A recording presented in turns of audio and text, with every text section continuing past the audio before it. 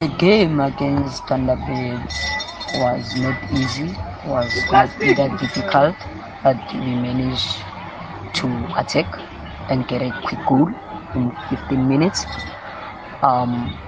With the players we have, we fought back again so that we can get a winning goal and relax and defend our goals. So it's a good improvement for us. And then teams like this, we don't relax against them. We need to fight because everyone wanna come hard on us since when we're winning every weekend. Clean sheet for our team, it's a bonus. Our goalkeeper is doing very well. The encouragement is there.